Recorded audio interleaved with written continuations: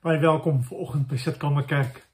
Dankie dat jy inskakel en saam kyk. Dankie dat jy saam met ons op hierdie journey is. Ek wil jou uitnooi na ons saamtrek vanoggend in Greenwich Park. As jy hierdie preek vroeg Sondagoggend kyk, dan is daar nog genoeg tyd vir jou om 11 uur daar te wees. Ons gaan van 11 uur af saam kuier. So ek hoop dat ek vir julle daar sien. As jy hierdie preek eers Sondagmiddag, Sondagaand kyk en jy nie deel was van die kuiergroepie, dan het jy groot uitgemis. Ons gaan die tweede Sondag in Augustus weer saam kuier. So hou ons kennisgewingsdop daaroor. Voordat ons met ons diens begin, kom ons raak staan. Ons het hierdie reeks begin met die hele gedagte van wat het die Jode gedoen op pad terug kerk toe. Ons glo ons is op pad terug kerk toe. Ons het 'n kans om nou weer as gemeente saam ons bijeenkomste hou en saam te kan kom. En wat moet in ons hart leef daaroor? Bottom line het ons vir mekaar gesê, dit begin as ons begin bid oor sekere goed. So kom ons raak stil, dan bid ons dit wat ons die afgelope 5 weke met mekaar gedeel het.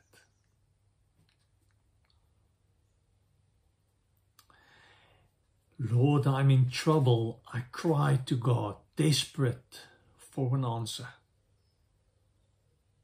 Ek kyk op na die berge. Waar sal my hulp vandaan kom? Here, ek kom om U te worship. Here, have mercy, sodat ek kan mercy hê. Here, ons is bly oor die groot dinge wat U in ons lewens doen. En daarom is ons nou hier. En daarom kom bid ons en daarom glo ons dat die pad agter U aan, die pad saam met U is die enigste pad wat ons wil loop. Amen.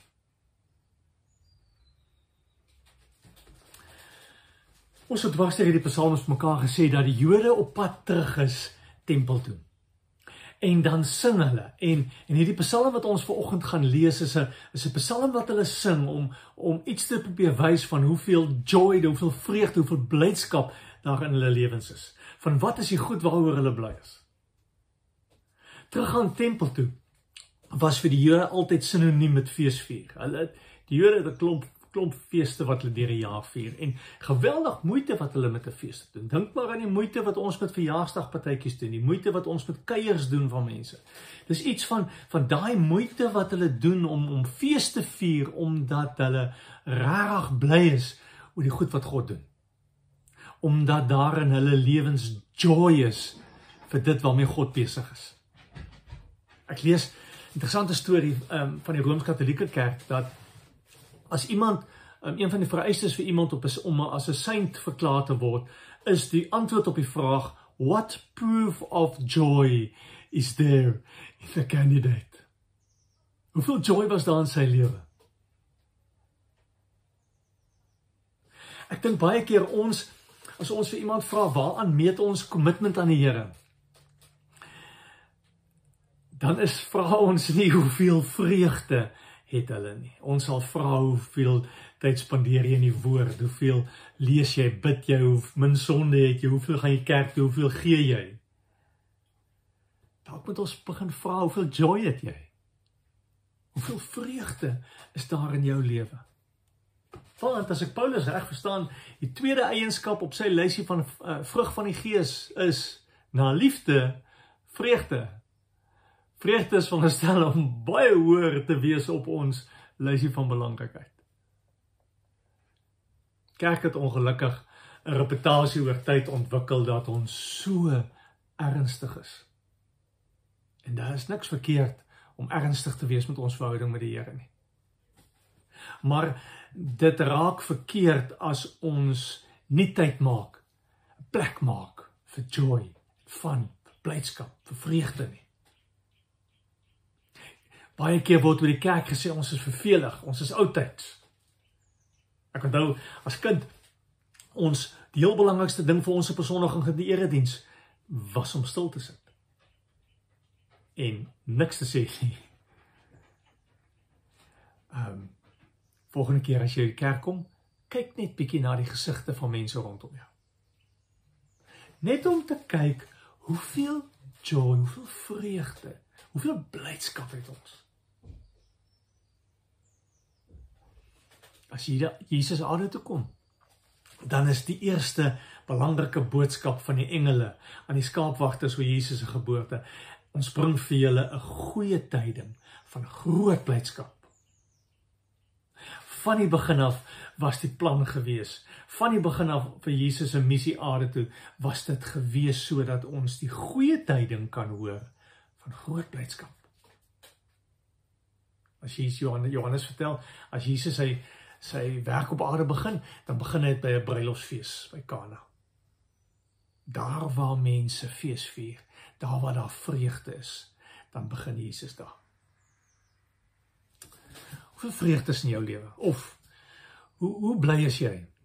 Hoe gelukkig is jy? Hoeveel joy het jy? En as jy dink oor jou verhouding met die Here, hoeveel joy gee dit vir jou? Hoeveel joy bring dit in jou lewe? Kom ons lees. Psalm 126. Psalm 126, ons gaan daar lees vers 1. 'n pelgrimslied. Toe die Here die lot van Sion verander het, was dit vir ons soos 'n droom. Ons het gelag, gesing. Onder die nasies het hulle gesê, die Here het groot dinge aan hierdie mense gedoen. Die Here het groot dinge aan ons gedoen en ons was bly. Verander tog ook nou ons lot, Here, soos u droëspruite in die suidland en waterstrome verander.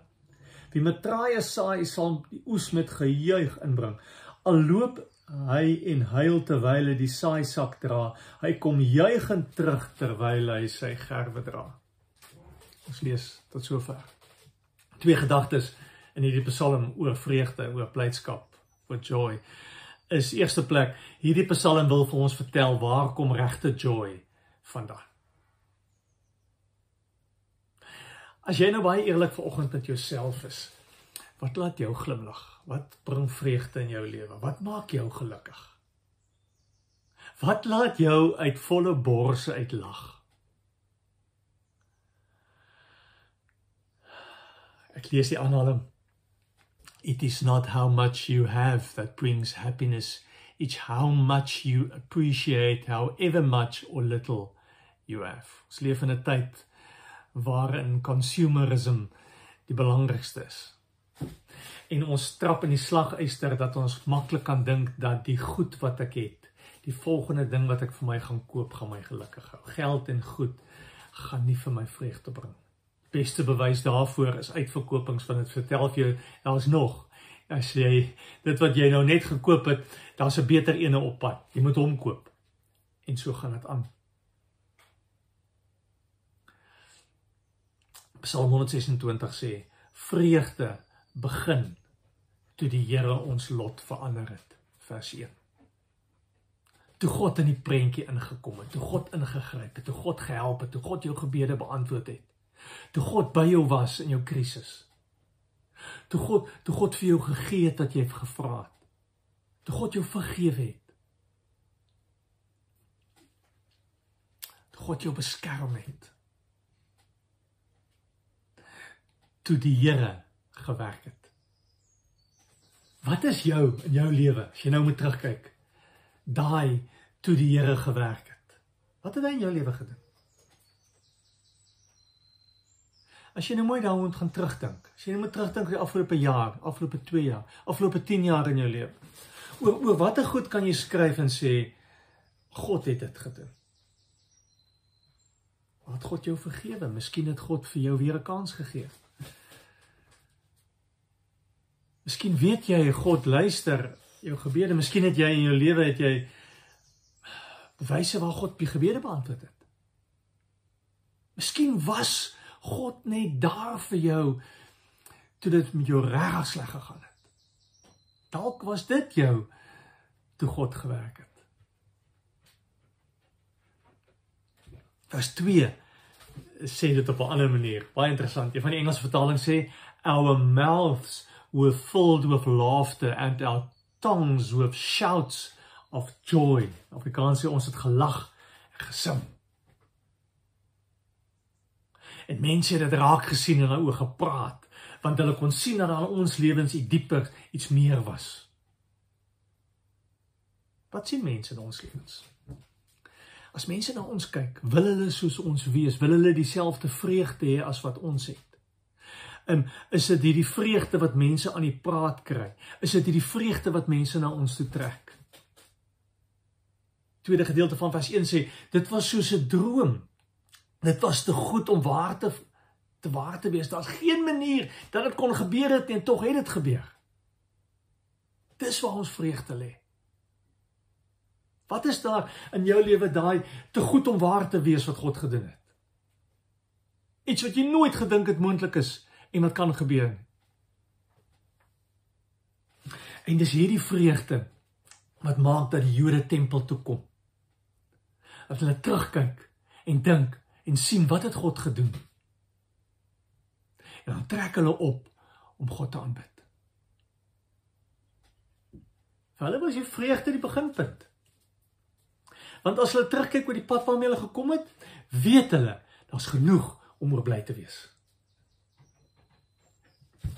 Ongelukkig, dink ek, is die primêre storie van ons geloof baie keer die storie van sonde en vergifnis en skuldig voel en net die regte dinge doen. En ons word nie genoeg herinner daaraan van wat is die goeie goed wat God doen en waarmee hy besig is nie. Want daar's 'n ander storie waarna ons moet luister. Daar's 'n ander storie wat ons moet hoor. Die storie dat God vir ons lief is. Die storie dat God vergewe, nuut maak, skoonmaak, ons uit slawerny gaan haal, ons terugbring. Die storie dat God by ons is. Dat God sorg. Die storie dat God het in ons lewens ons lot verander. Daardie te goed om waar te wees storie in jou lewe. Daai storie moet ons na luister. En dalk maak ons te min daarvan. Dalk moet ons elke oggend as ons wakker word vir onsself sê, maar wat is 5 goed waarvoor ek vanoggend vir die Here kan dankie sê? Probeer dit, net vir 'n week. Sê vir jou maat, sê vir jouself, sê vir jou kinders. 5 goed waarvoor ek vanoggend vir die Here dankie sê. 5 goed waaroor ek bly is, wat God gedoen het. Wie God is, hoe God gesorg het, wat hy vir my gee.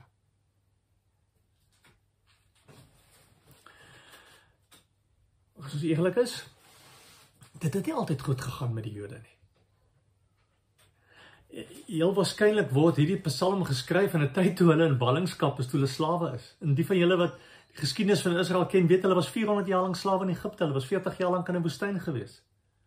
Toe hulle die beloofde land ingetrek het, het dit 'n hele klomp jaar gevat, oorlog en stryd met volke om gevestig te word. Die stryd wat daar in die koningshuis was. Die hele tyd was daar onsekerheid.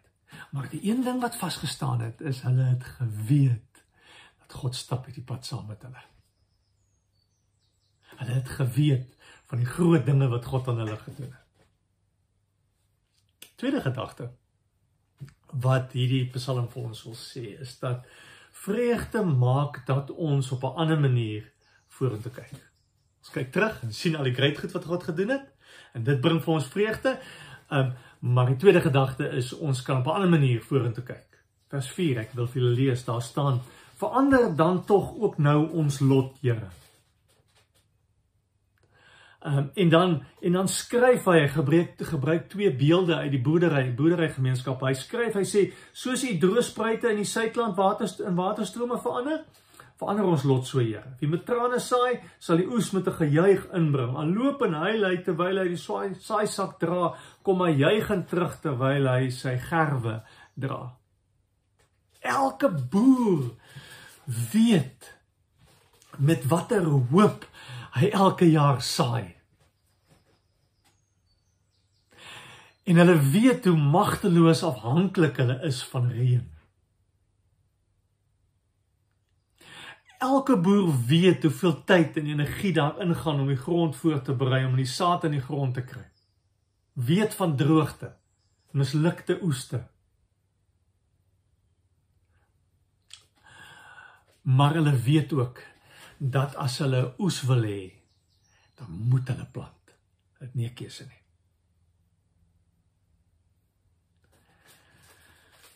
Die vreugde wat die Bybel van praat, is nie 'n ontsnapping van hierdie werklikheid nie. Dit is nie 'n pie in the sky one day when you die nie. Hierdie psalm is geskryf deur iemand wat die littekens en memory saamdra van slaaf wees. Van iemand wat droogte en mislukkings ken. Van mense wat weet wat dit is om honger te wees en om alles te verloor het. Van mense wat weet wat dit is, die Psalm sê dit self, wat dit is om met trane te saai. Om hartseer te wees.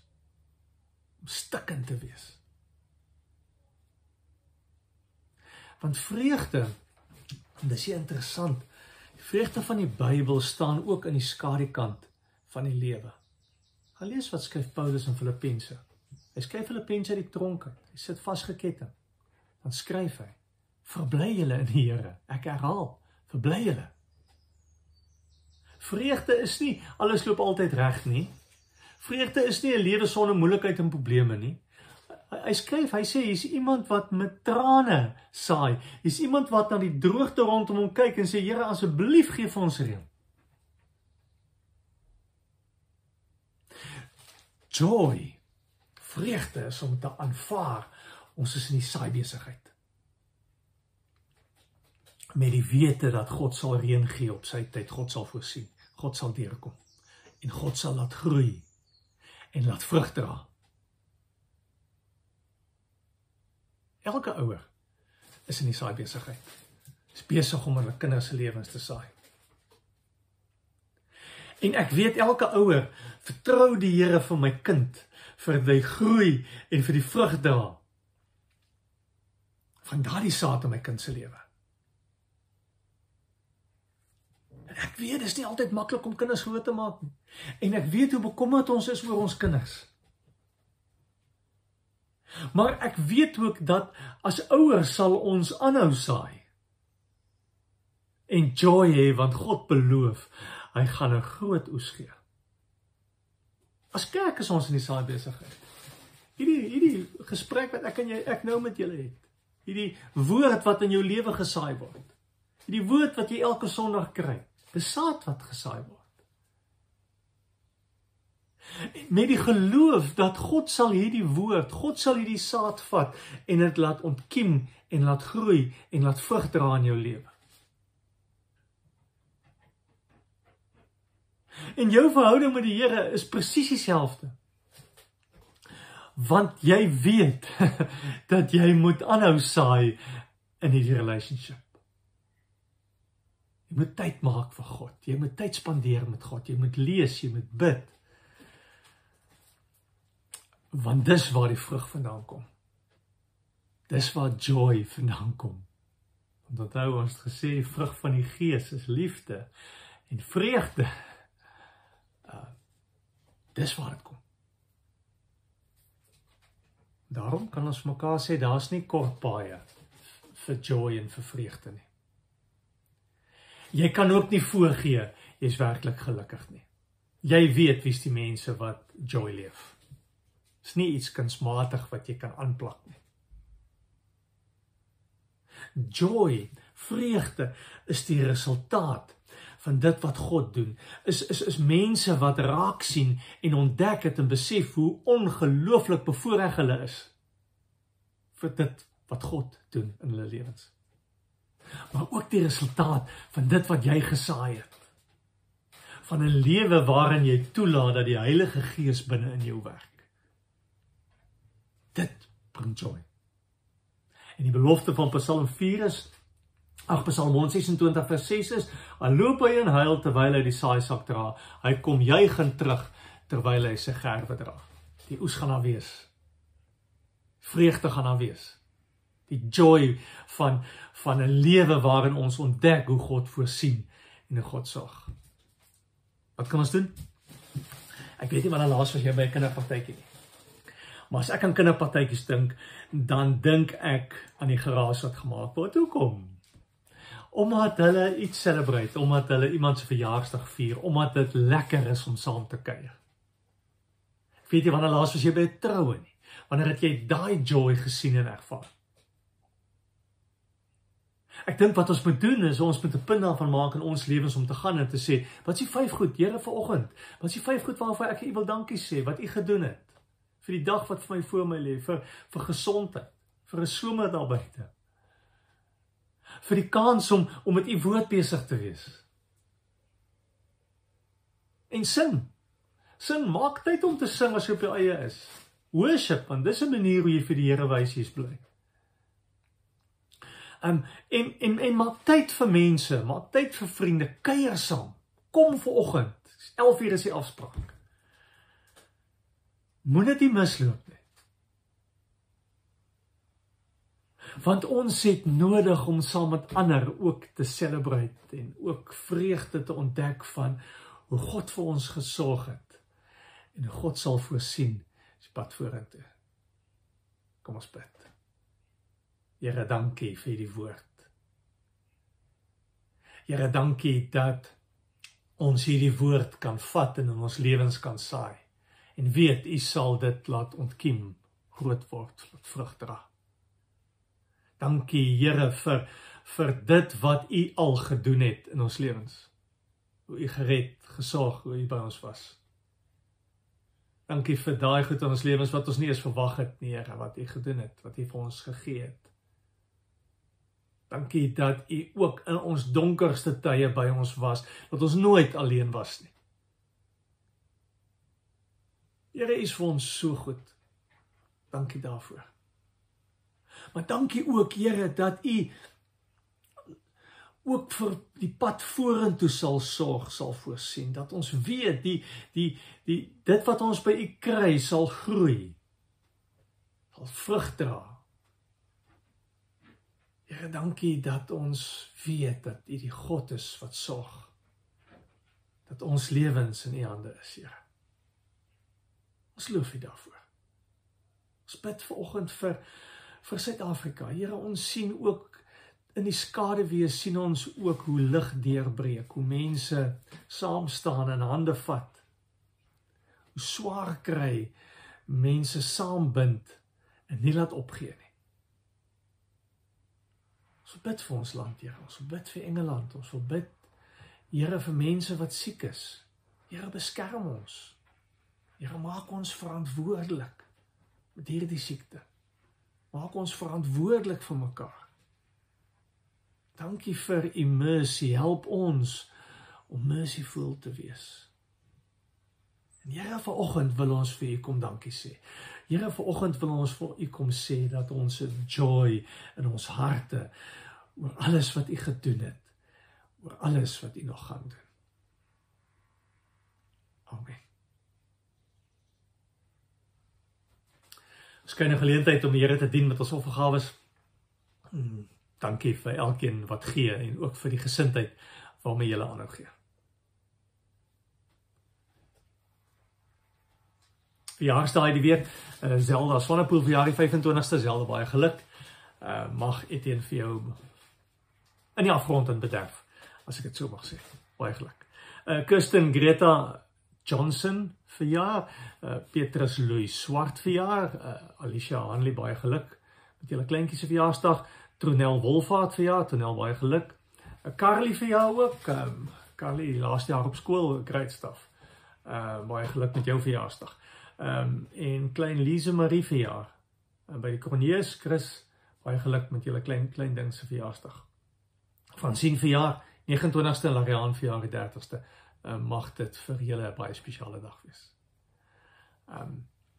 Net 'n aankondiging oor ons sondagskool. Ons sondagskool maak klaar die Sondag. Dis vakansietyd en ek dink dis niks minder as reg as Hanlie ook vakansie mag hou nie. So, ons maak vanoggend klaar met sonnaskool en dan begin ons weer in September maand daarmee. So Hanlie, baie dankie vir al jou tyd, effort, kreatiwiteit, geduld. Dis amazing. Ons waardeer dit ongelooflik baie. Ons kan nie wag te sien hoe die nuwe jaar gaan lyk nie. En dan piknik in die park. As jy die preek kyk voor 11:00, dan het jy nog tyd om by ons piknik uit te kom. Ons gaan van 11:00 af saam kuier in Greenwich Park.